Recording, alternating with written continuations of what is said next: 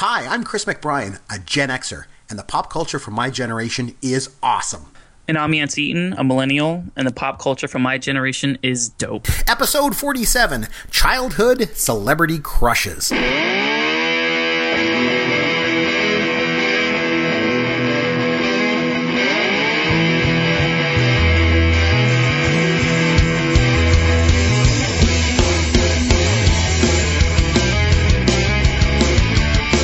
Hey, Chris McBrien here. That is Yancey Eaton, and this is Pop Goes Your World. Before we get started, don't forget, we got to get over to podcastawards.com. If you can, you got until the end of the month, so you got until July 31st, 2017.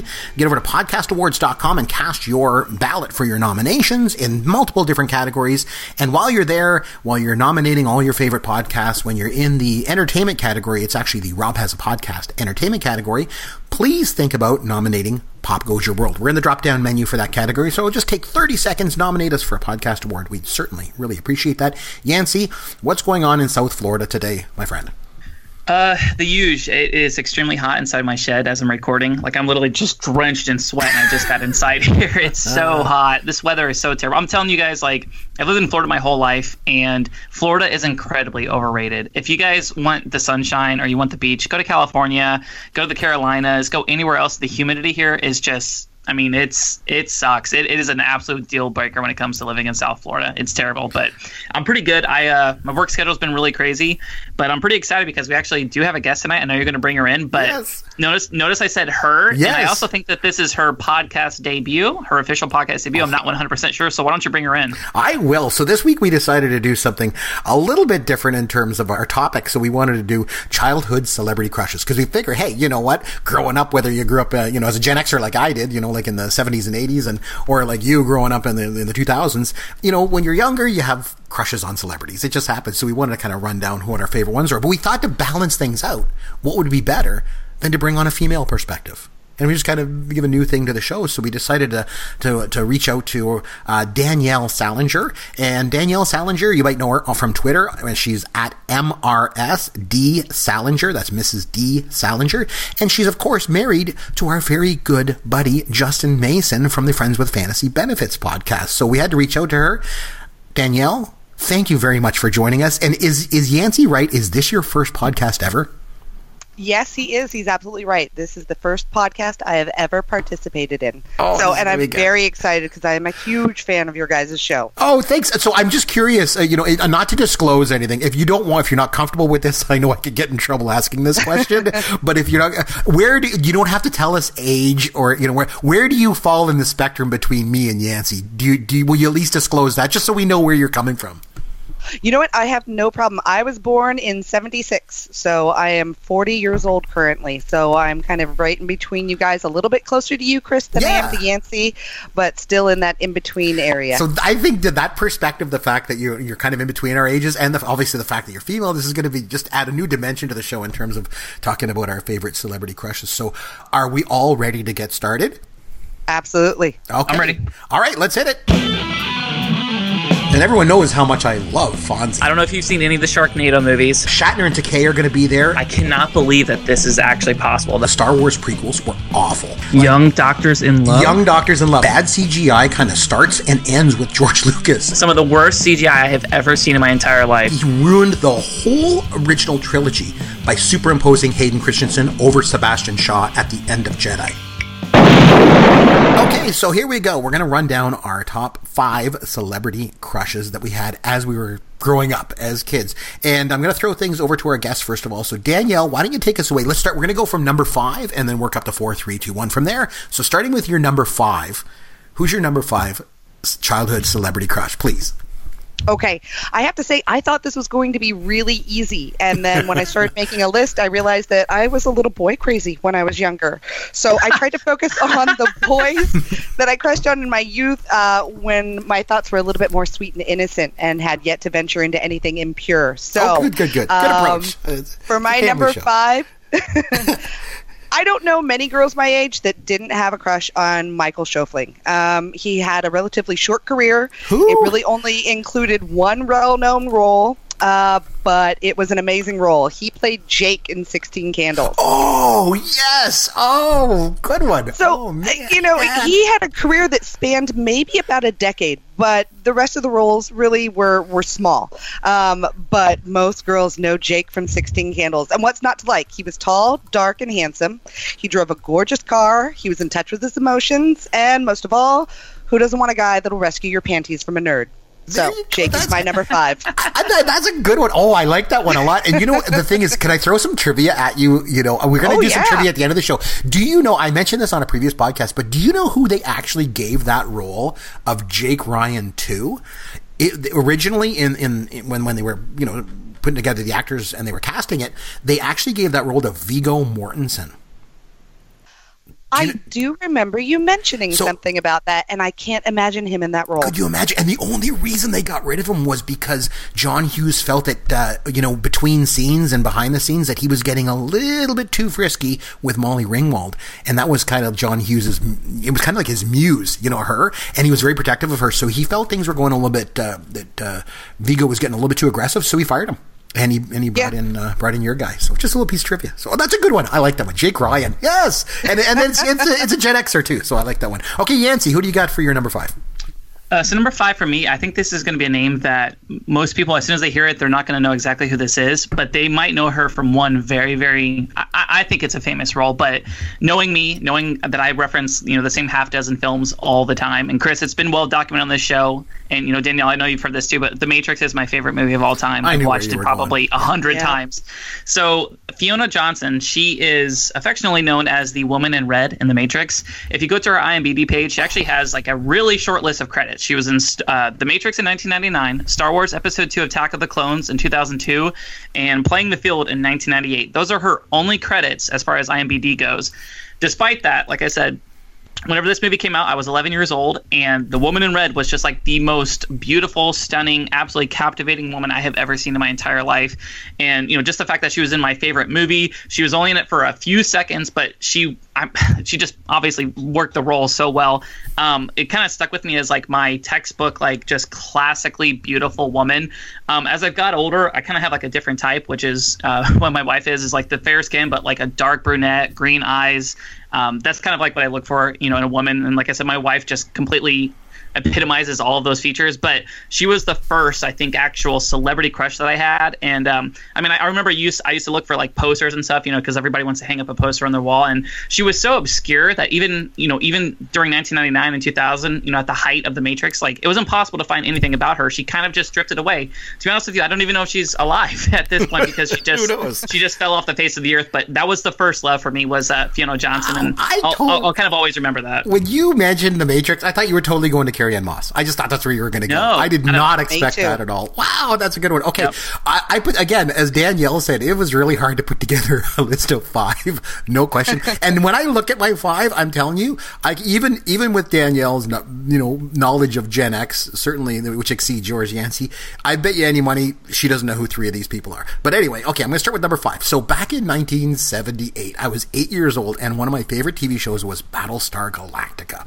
And I used to love watching this. Every Sunday night, I would watch Battlestar Galactica. It was the coolest thing, because I was really into Star Wars and stuff, and I loved that kind of thing. And it was the first time I ever really thought of anything like this. But anyway, the actress's name, her name was Maren Jensen, and she played Athena. And that was Lorne, what's his name? It was Lorne Green's, he was Adama. It was his daughter. And she was like hardly ever in the show. Once in a while, she just would like sit at a computer monitor and just with a little headphone and just like deliver 1 or 2 lines, and like she hardly ever did. But I don't know, for whatever, I just had this major crush on her. I was 8 and it was so innocent, and I just thought it was like my favorite TV show, and I just had the biggest crush on her. But again, like Yancey, like you had said, like I couldn't find it, like I didn't have any pictures of her to put up or anything like that, but I just had this massive crush on her, and I couldn't wait every Sunday, and I always hoped that she'd be in the episode that week, and was always so happy when she'd make an appearance, even as brief as it was. So Maren Jensen made my number 5. That's mine. Okay, so number 4, Danielle, who do you got? All right, number 4 for me, Johnny Depp. He was on 21 Jump Street from about 87 to 90. So this was about junior high, beginning of high school for me.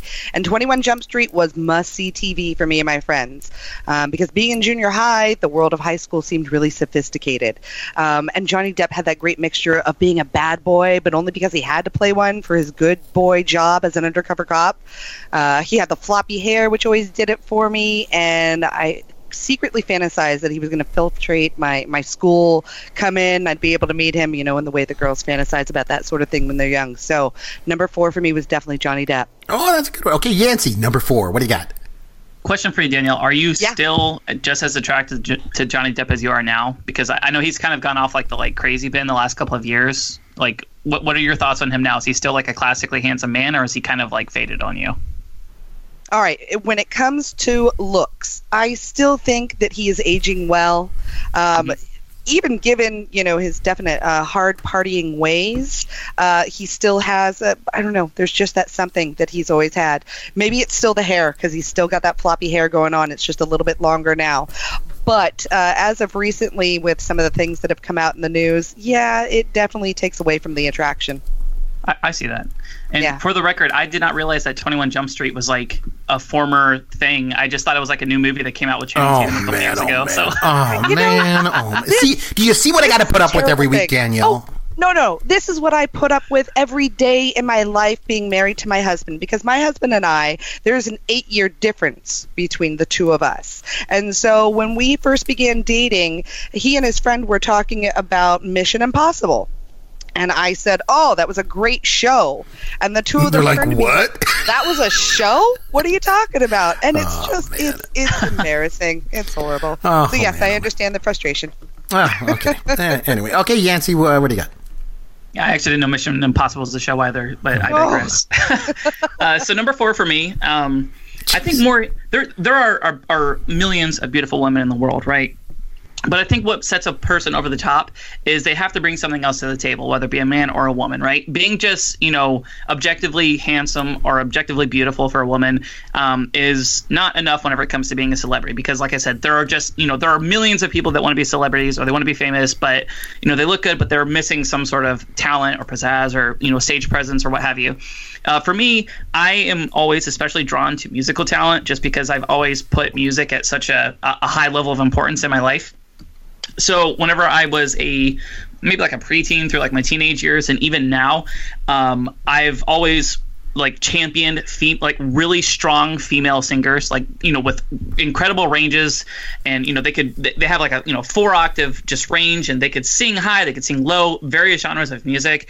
And I think one of the best vocalists of the last 25 years who is starting to get a little bit of publicity as far as like being one of the most heralded singers of our time is Hayley Williams of Paramore. She is an objectively beautiful woman, like I said. She is iconic for constantly dyeing her hair like various shades of orange and bright red. Like always, she was always known for that. Kind of like an alternative look to her, like very like punky, emo. And like I said, she's been the lead singer of Paramore for years and years. Played, she signed to Atlantic, but it's a subsidiary of Fueled by Ramen, which is like this really like indie Warped Tour type of music label. Always done like pop punk music. She always dressed really cool. And like I said, what really set it off for me was the fact that she's just such a phenomenal singer, such beautiful range. She has her hand in most of the songs that they write, so she's also a phenomenal songwriter and just an immensely talented person. Like, not even talking about physical attraction, but have you guys ever noticed, like, throughout the years that you're just drawn to people who are just incredibly good at something? It doesn't even have to be something that is tied to, like, a physical attraction, but just people who are immensely talented, whether it be, like, their job or they're good with communicating with people or anything like that. Like, she's just such a phenomenal singer that I've always kind of held that special place in my heart, like, for her. And, just as an aside, she is interesting looking too, just because she has, like the gap between her teeth, the diastema, for those of you who are like dental enthusiasts.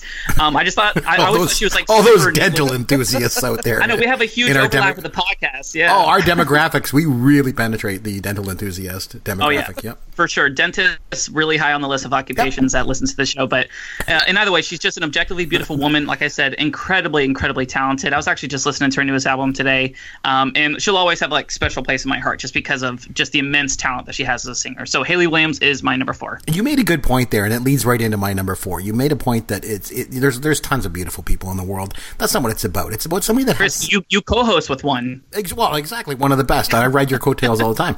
And like the thing is that it's not just about someone who is, just gorgeous. It's not about that. They have to have something, just something about them, an intangible thing.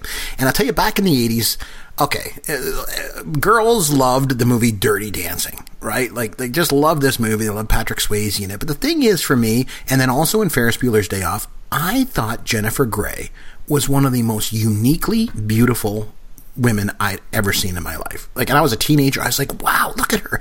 She's just amazing looking. Like, there was just something about her. And I know she had that kind of big nose, you know what I mean? But I just thought she was just so uniquely looking that I just had a major, major crush on her. And it was years later that she was on Dancing with the Stars. And my wife would watch this stupid Dancing with the Stars show.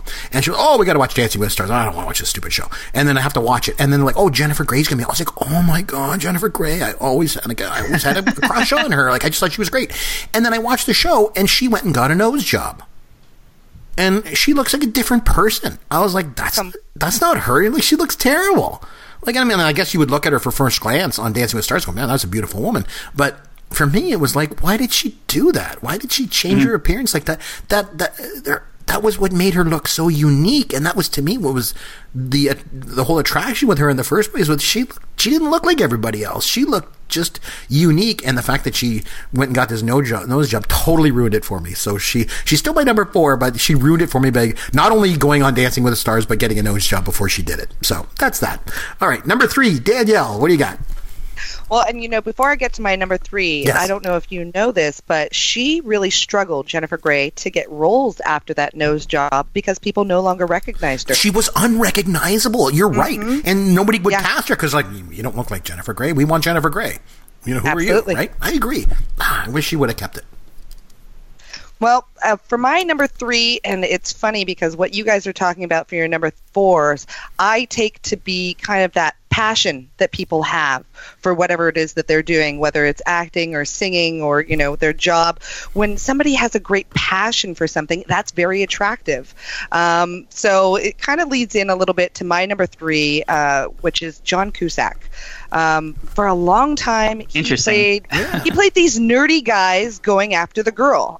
He had a lot of movies where he was doing, he did 16 Candles where he didn't really go after the girl, but he still played the nerdy guy. But One Crazy Summer. Remember One Crazy Summer? Exactly. Yeah. The Sure Thing, Better Off Dead, One Crazy Summer, Hot Pursuit, Say Anything, which, Say Anything is a favorite of most girls.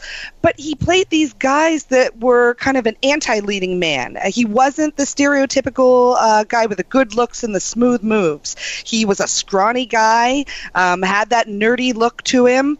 But he was intelligent, and most of all, he was passionate to the point where he would do whatever it took to get the girl, even holding the boombox up above his head, which I know that most millennials probably don't know what a boombox is. But there was a time when that was the thing to do before you had, a Walkman or anything like that, or iPods nowadays. But John Cusack just had this sweet sort of awkwardness that was very attractive and really endearing, and so he's my number 3.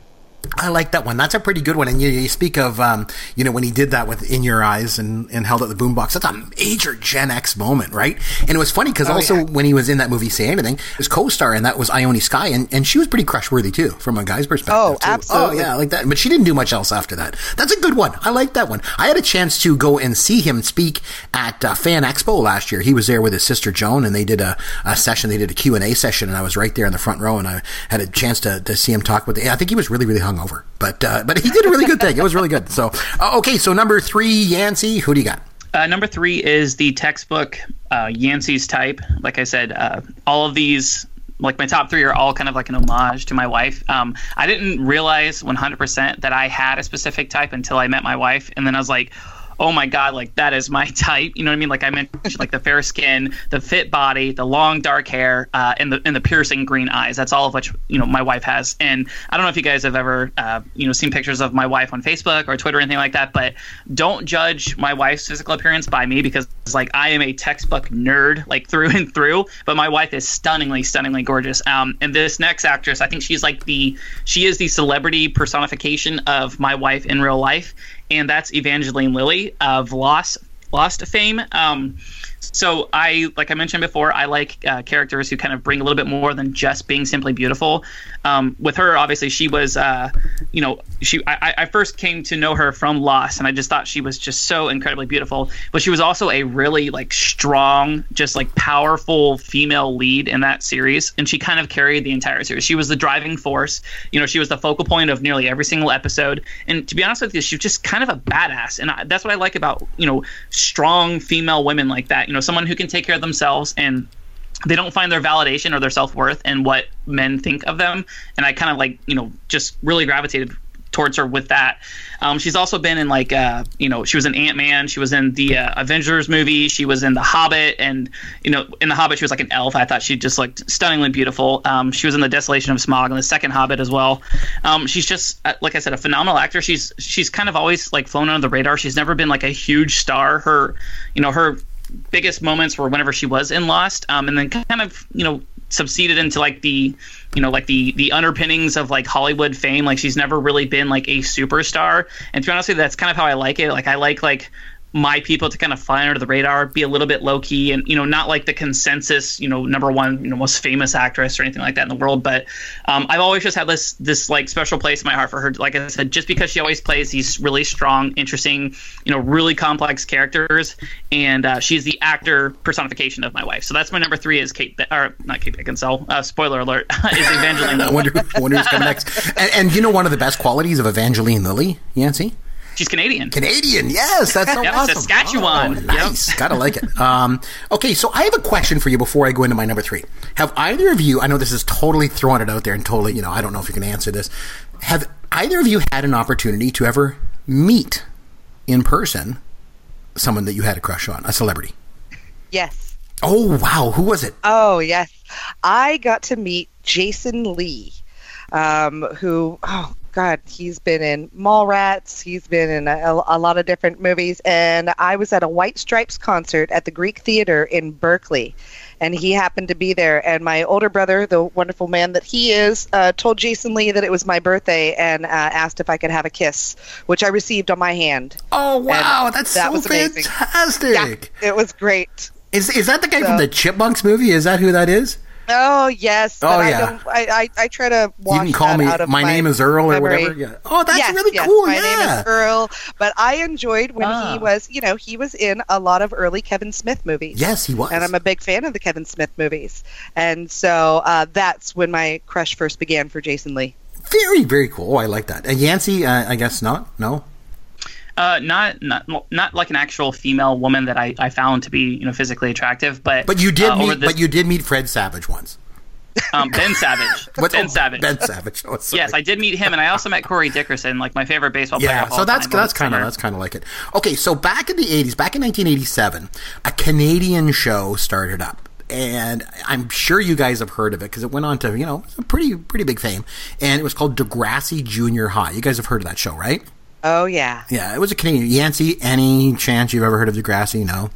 There's a rapper, Drake. He's actually Canadian, too. Yes. And he used to be on that show. He played a kid that was wheelchair-bound. Yeah, that's the only reason why I know the show. I've never seen it. Okay, so that was in the new version. That was like in the Next Generation or something like that, I think it was. But when it first started, it was called Degrassi Junior High. And there's actually a street in the east end of Toronto called Degrassi Street. And they made this show, and it was, you know, these kids at Degrassi Street, and it started in 1987. And one of the actresses on that show her name was Stacey Matishan, and she was actually born in the States. I think she was born in Los Angeles, but so anyway, so she comes to Canada, she's doing it, and I just remember watching that show, and I was just crushing on her. huge. She was my age. I was just like, oh my God, I just have the biggest crush on her. I don't know what it was about her. She was beautiful, but it was more that it was kind of vulnerable. I don't know. I just always had this crush on her. So then the cool story is a number of years later, I was like 23 years old and I was doing children's theater in Toronto. And what we did was every week they'd bring in like a quote unquote celebrity actor, to come in and to do a reading with the kids. So we would be on stage and then we would like read a story to the kids. And I never really was like tipped off ahead of time who it was going to be. Like it would just be someone from Second City or like, someone like this and that. And the one time it was the girl from the Northern Pikes video. She ain't pretty. Anyway, long story short. And then one day in walks, they said, okay, well, you're going to do the reading with the kids. And it was Stacey Matician. And I just about fell over. I just couldn't believe that I had the opportunity to get on stage quickly and just do a quick children's reading with Stacey Matician, with my crush. And it was really interesting because backstage, I had a chance to meet her just briefly. We talked a little bit before we went out and then a little bit afterward. And it just struck me how unbelievable. She was just really nice.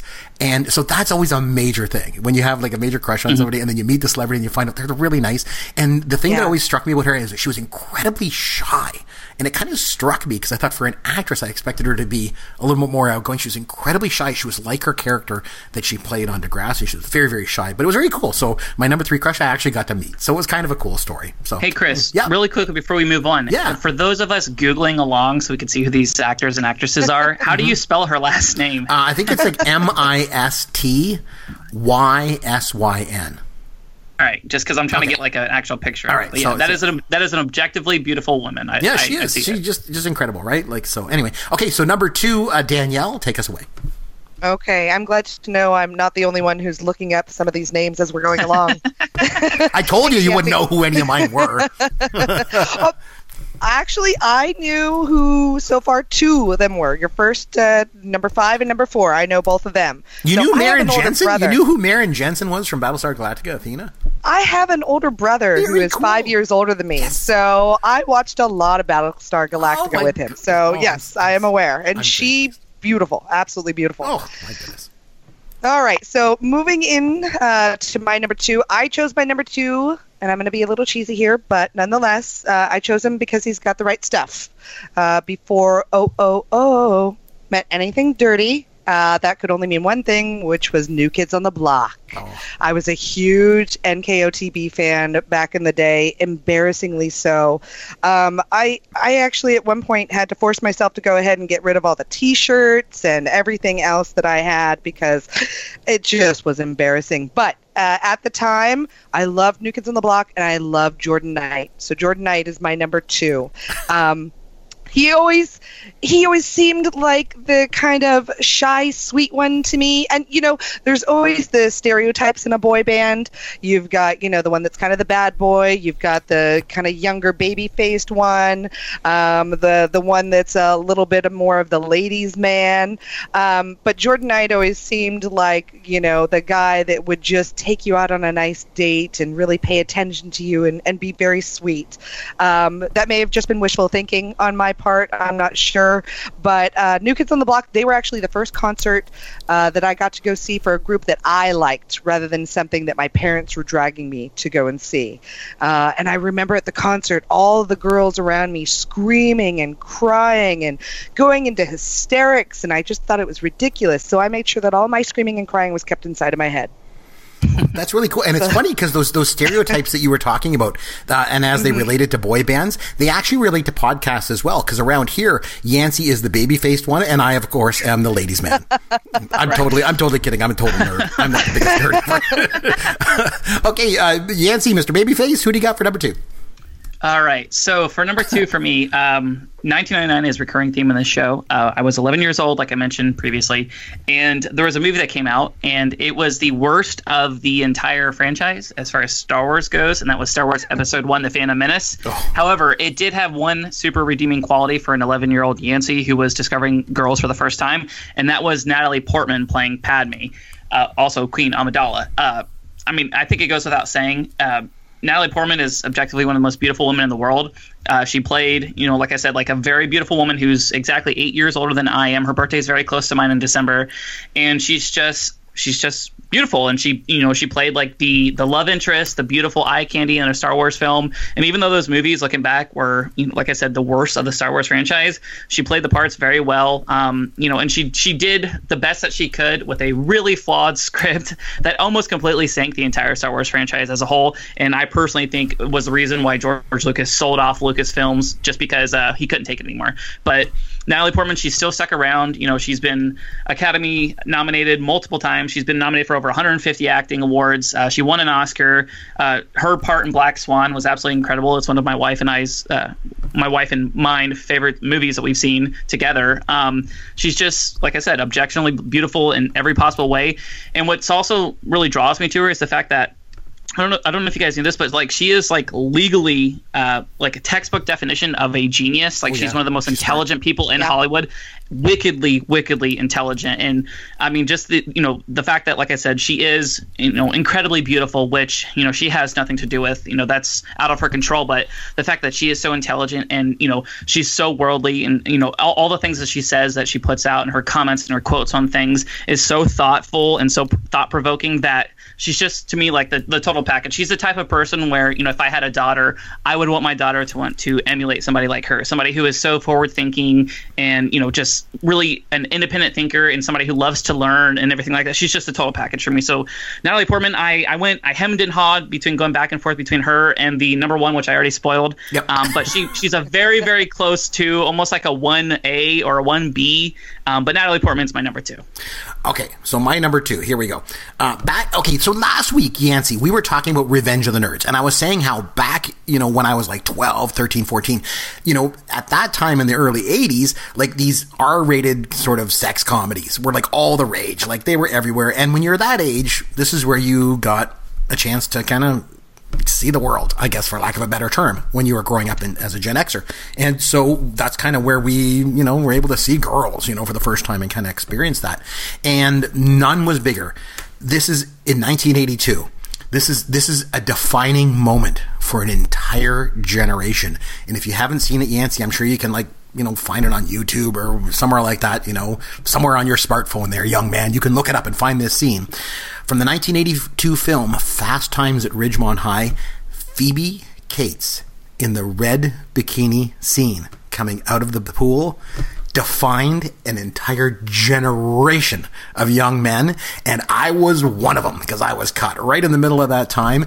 And I'm not going to say anything more about it, Yancey. Just go Google it, find the scene with the red bikini, Phoebe Cates, Fast Times at Ridgemont High, and you will know as a 12-year-old boy when this movie came out exactly what kind of effect that scene would have on a human being. That's all I'm going to say about that, and we're going to move on, okay? So we're on. Danielle, you know what scene I'm talking about, right?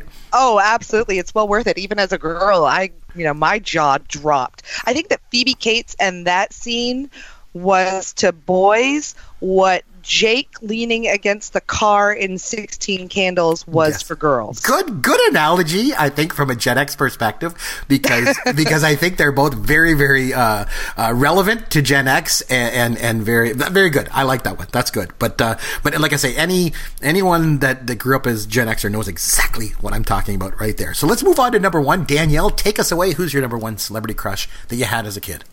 Okay, my number 1 celebrity crush, and this is an absolute crush for me. I ripped apart Tiger Beat magazines to get his picture up on my wall.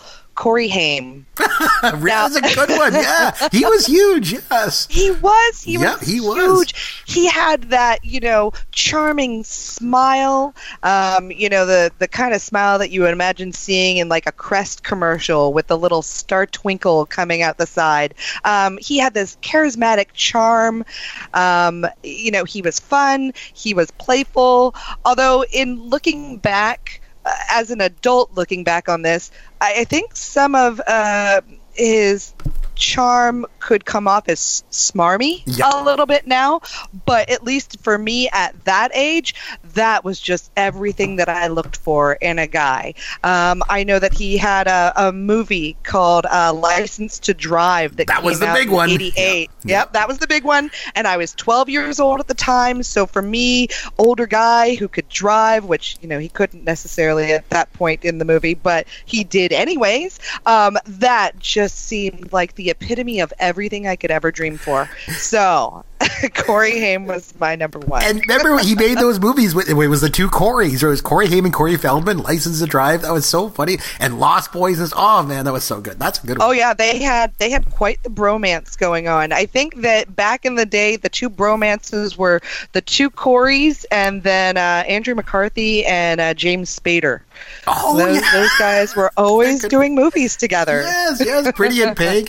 Oh, yeah, that was a good one. Oh, yeah. And it's so funny because, you can look back on it with a different perspective when you look at Corey Haim, who's obviously, no longer with us, right? But when he was doing like these reality shows and you kind of saw kind of what he descended into with, substance abuse and stuff like that, it's so terrible. And it was just like he became a bit, almost like a caricature of himself. But it was hard to realize, I think, for millennials to look at him in those reality shows and realize, hey man, that guy was a major heartthrob for a lot of teenage girls, yourself included. He was. Yeah, he was. He was huge. And I think the sad part of him later in life was that he was still the same guy that he was when I was 12.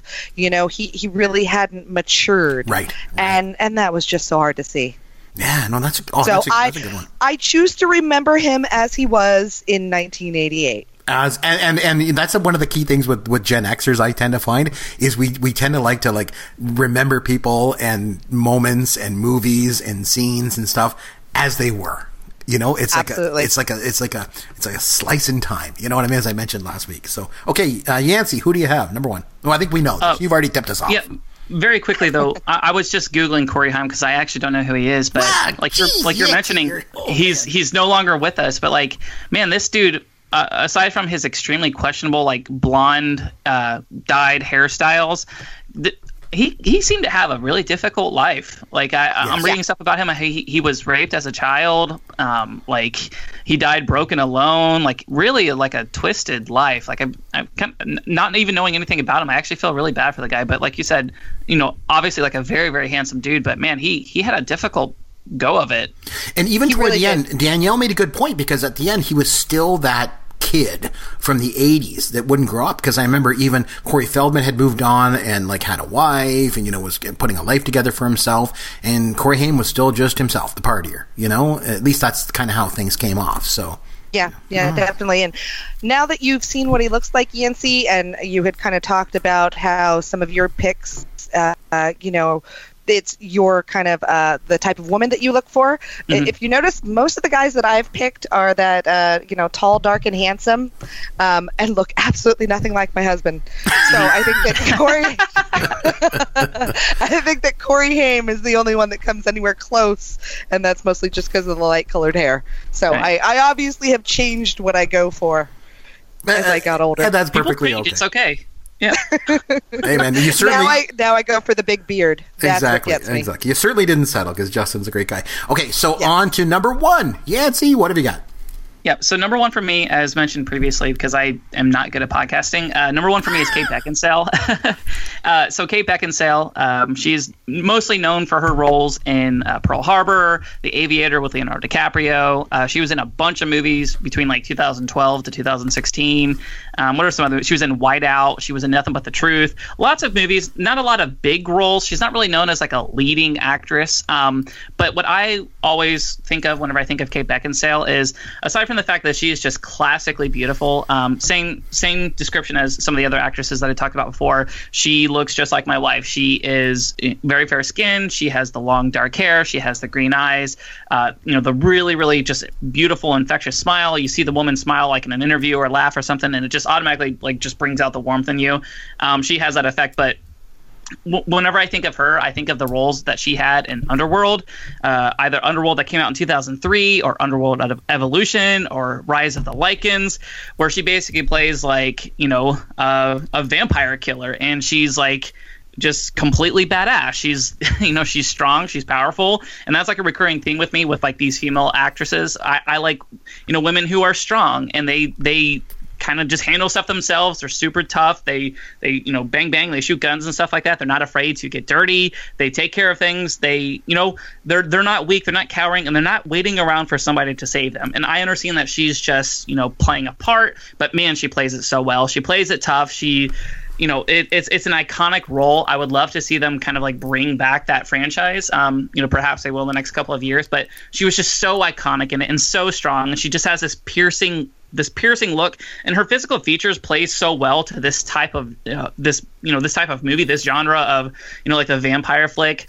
Like I said, like the really light skin, the super dark hair. Like she was born to play like a badass vampire killer. Just it works so well. She's just so incredibly beautiful. She's so lovely. And whenever you hear her accent come out in interviews and stuff, she's just the complete package. I've absolutely loved her forever. And just as really quickly, I don't know if we had the time for this, but I just wanted to throw out a couple honorable mentions very, very quickly. Sure, go ahead. So Eliza Dushku and Elijah Cuthbert, both like synonymous with like multiple movies in the late 90s and 2000s. I've also been a huge fan of Jennifer Love Hewitt since the beginning of time. Rachel McAdams, I'm not so much of like a, I don't always like gravitate towards blondes, but she's objectionably beautiful, and she's still Canadian too. Yep, also Canadian and making like tons and tons of good movies.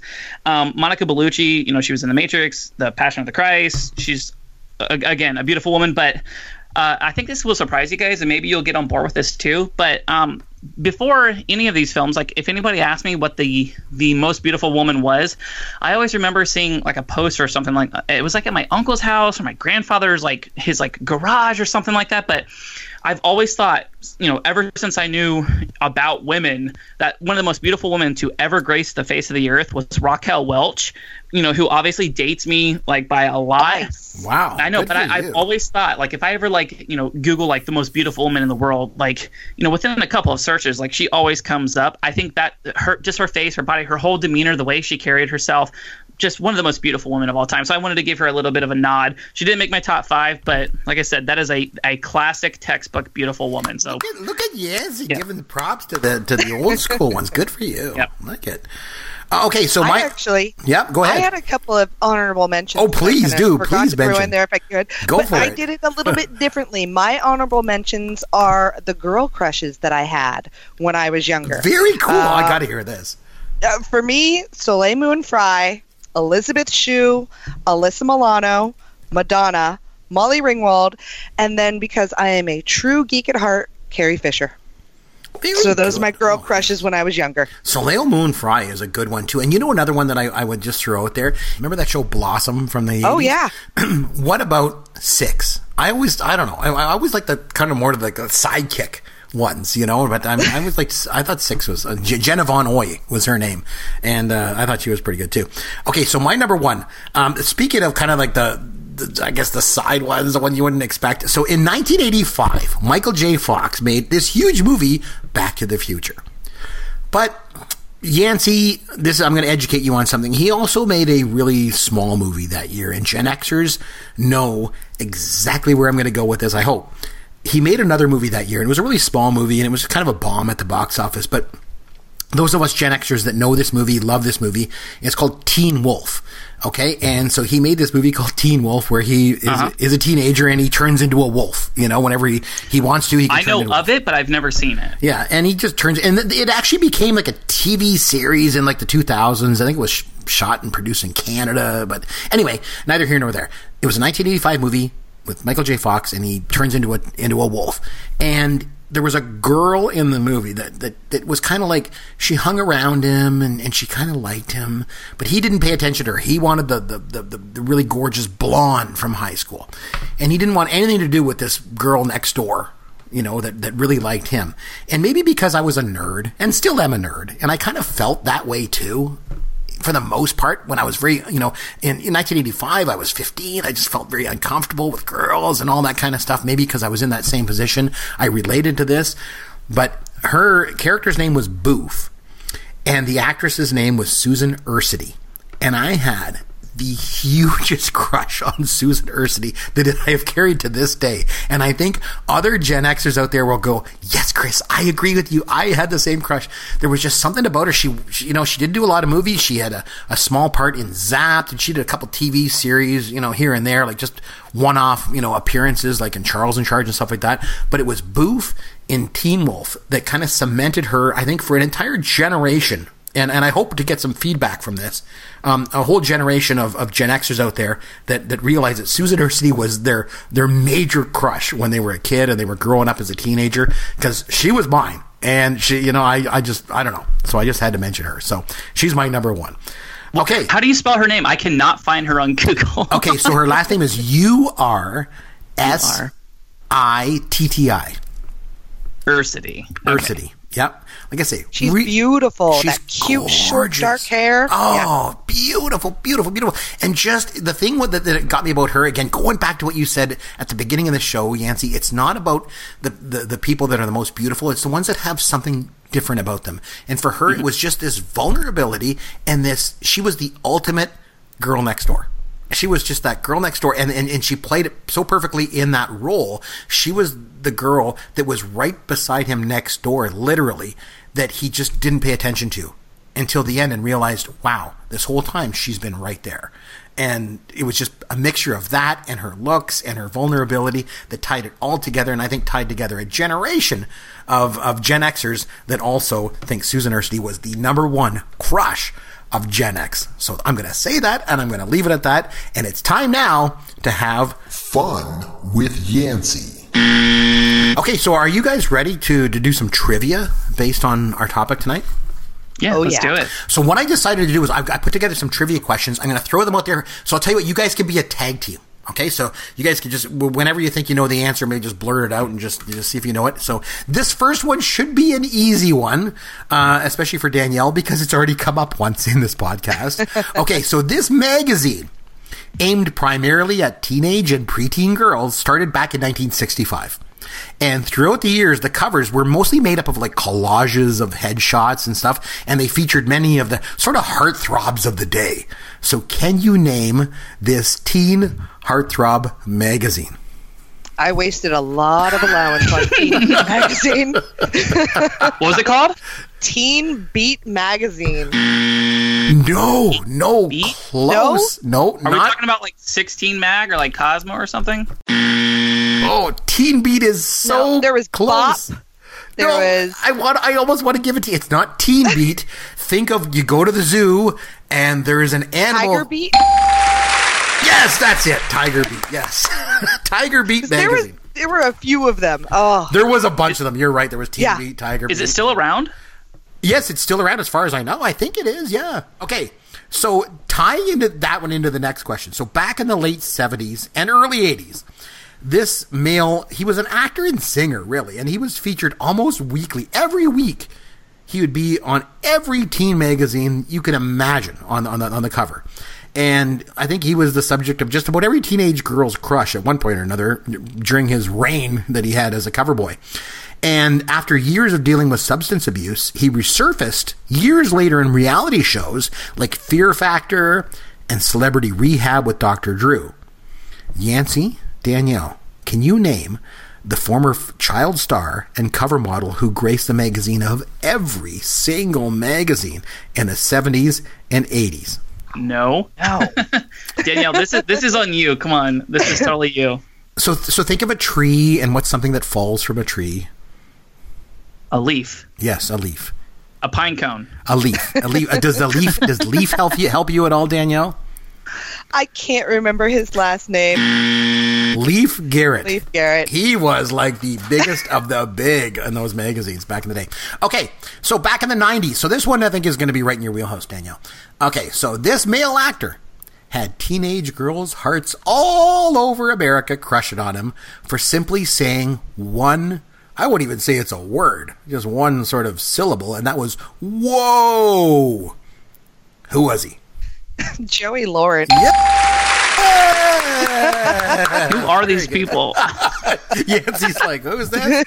Okay, Scott Baio. Yancey, you probably know him as one of the very few celebrities out there that were willing to endorse Donald Trump. During his campaign for U.S. presidency in 2016. But however, it had been many years since Scott Baio was known to the general public. But believe it or not, Scott Baio was actually a huge crush of a ton of teenage girls right across the United States when he starred in Happy Days. Yancey, Danielle, can you name Scott Baio's character on Happy Days? Do you know it, Yancey? Honestly, Danielle, what do you think? He later got his own show. Chachi. Yeah! And he later got Jody loves Chachi. I was going to say, is this a show? Because I remember watching, I think it was like Dodgeball, and Ben Stiller's character is like, Jody loves Chachi. Is that what that's from? Yes. Okay, cool. So I kind of know it, I guess. Oh, man, it's just funny, these millennial references. You at least know a reference. Yeah, there you go. That's close. Okay, so one of the most popular crushes from the 90s was Winnie Cooper from the Wonder Years. Can you name the actress that played Winnie Cooper?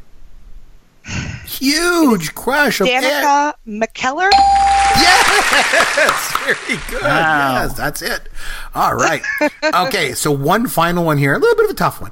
Okay, so as I'm sure you're aware, every single decade always has a famous pinup girl, right? In the 50s, it was Marilyn Monroe. You know, the 80s, there was Heather Thomas. The 90s had Pamela Anderson. So can you name... Bo Derek. Can you name... Sorry. Close, I guess. Can you name the famous pinup girl of the 1970s? She had the highest selling poster of all time. And Farrah Fawcett. Oh my God! Yes! Nice. Oh, very good. Yes. Oh, and what was the? Honestly, as an aside, obviously Farrah Fawcett was a very, very gorgeous woman. Right. I feel so bad for her because, correct me if I'm wrong, but didn't she die the same day as Michael Jackson? Yes. And like his death completely shadowed hers, and like she had a very, very illustrious career for a long time. And I just remember watching the news, and it was like, oh, MJ. Oh yeah, by the way, Farrah Fawcett died today too. I was like, oh, like, you know, it sucks to die regardless, but man, that was kind of sad that, you know, she had to kind of like share that day with like one of the most famous people of all time. But yeah, I remember having the same reaction because her death was announced first and then MJ. And it was like one of those times where you see somebody kind of famous and you get excited about it, and then you see somebody really famous behind them and you just go right past. And that's kind of what her death was like. Exactly. But by the way, this is kind of random too, but I'm a huge fan of like that feathered look that the women of the 60s and 70s did with their hair. I think that's so beautiful, and it's like one trend that I wish would come back today. I think it's just absolutely beautiful. And Farrah Fawcett was like the queen of that. Like, I mean, her hair but her hair was not the star of that poster. Let me tell you, there was one other thing to that poster that was a little bit more famous, but she was really known for that feathered One other thing? I think there was just one that you could see. That was noticeable. It was a little cold in the studio that day. Let's just say that. So, hey, if you want to reach us on Twitter, you can reach us at Yancey Eaton or at C. McBrien. And, of course, you can reach Danielle Salinger at Mrs. D. Salinger on Twitter. That's MRS D. Salinger. Danielle, thank you very much for joining us today. This has been great. Thank you, guys. I had a great time. This is like stepping into your favorite show, and really great to be involved. Oh, it was a lot of fun having you. So, Yancey, we're going to flip back to our normal sort of format for next week. So, I'm going to have to watch a movie between now and next week. Do you have something lined up for me? I don't. I actually thought it was your week to pick a movie, but you're right. No, because we did Revenge of the Nerds last week. So I hate to put you on the spot, but if you want to throw a movie at me, and I'll watch it between now and next week, and then we'll come back next week and discuss your millennial film, and then I'll send you back to the 80s again after that. So do you have anything in mind that you'd like to watch, or anything just off the top of your head that you want me to watch? You know what? I'm going to throw something at you. It's completely off the beaten path of sci-fi films that you're. Oh, I know no, you're it's another sci-fi film. I can't believe it. No, it's not. It's actually an animated film, and in my personal opinion, I think it's one of the greatest films of all time. It came out in 1994, and it was overshadowed simply because Forrest Gump also came out in the same year. But it's actually The Lion King. For the first time ever, Chris, we're going to talk about an animated movie on this podcast. And you want to know something? And okay, so don't judge me on this. I know this is really bad. Don't judge me on this. I have never seen The Lion King. Oh, my God. I know. Isn't that Danielle, bad? Oh, my God. Oh, you hear this? I know. I'm obviously familiar with it and the songs and everything, but I've never seen it. I've seen it enough, probably for all three of us. Just having an almost 7-year-old at home. As a matter of fact, if you guys need a guest for the show, I'm sure my daughter would love to come in. But she has some thoughts. She has lots and lots of thoughts. She sleeps every night with Simba, a little Simba plushie. So we took her to Disneyland a few months ago, and that was the one thing that she really wanted. She loves this movie. So hopefully you'll have a lot of fun watching that, Chris. So the film has obviously endured over the years, and it's had a lot of lasting power. And so I'll absolutely watch it for next week. That's a good one. Yancy, I like that one. That's a good one. I don't know, is it qualify as a millennial film because it was in 94? I guess kind of. It's on the cusp, right? So I was 6 years old whenever it came out. So it's perfect. So. No, I'll watch it for next week. We'll come back. We'll talk about Lion King. It's all good. Until then, this is Chris McBrien for Yancy Eaton saying thanks for listening to Pop Goes Your World, the pop culture podcast for the generations. Thank you for listening to the Pop Goes Your World podcast. Continue the conversation on Twitter @CMcBrien or @Yancy Eaton. Please consider leaving a review for the podcast on iTunes or wherever you download and listen to the show.